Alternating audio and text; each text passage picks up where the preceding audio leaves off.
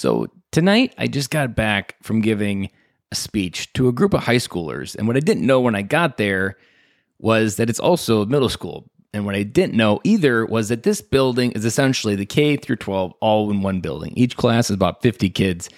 And if you grew up in a town where I grew up in, where his class was about 230, or grew up in a larger district of classes of 1,000, that idea of one building, K through 12, might be a little hard one to swallow. But this one has a very small community, tight-knit, and the community backs up everything around their school.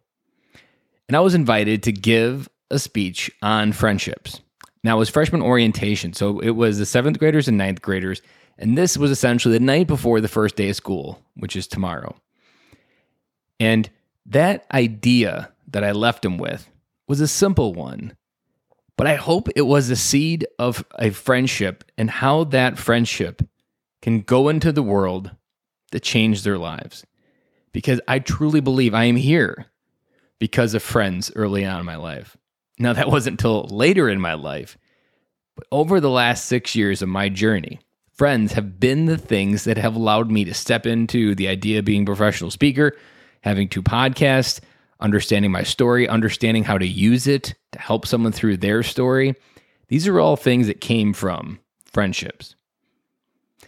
And as a dad, as a husband, as a man, as a human being, we have this ability with everyone we meet.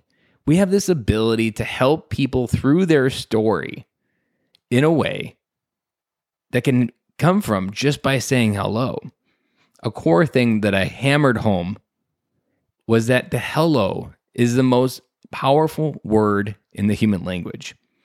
And it's that word that opens up all the doors to opportunity, ideas, entrepreneurship, everything that you want to do when you grow up.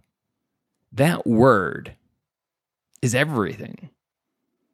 And so today, you have a simple homework. I want you to go make a new friend. Leave the seeds of a friendship within someone to help them understand maybe what they're missing out on in their life, because you see something in their life that they can't yet see themselves. Go out there, say hello, start up a new conversation, or maybe rekindle an old one. But find someone out there that needs to hear you, that needs to hear it's going to be okay today.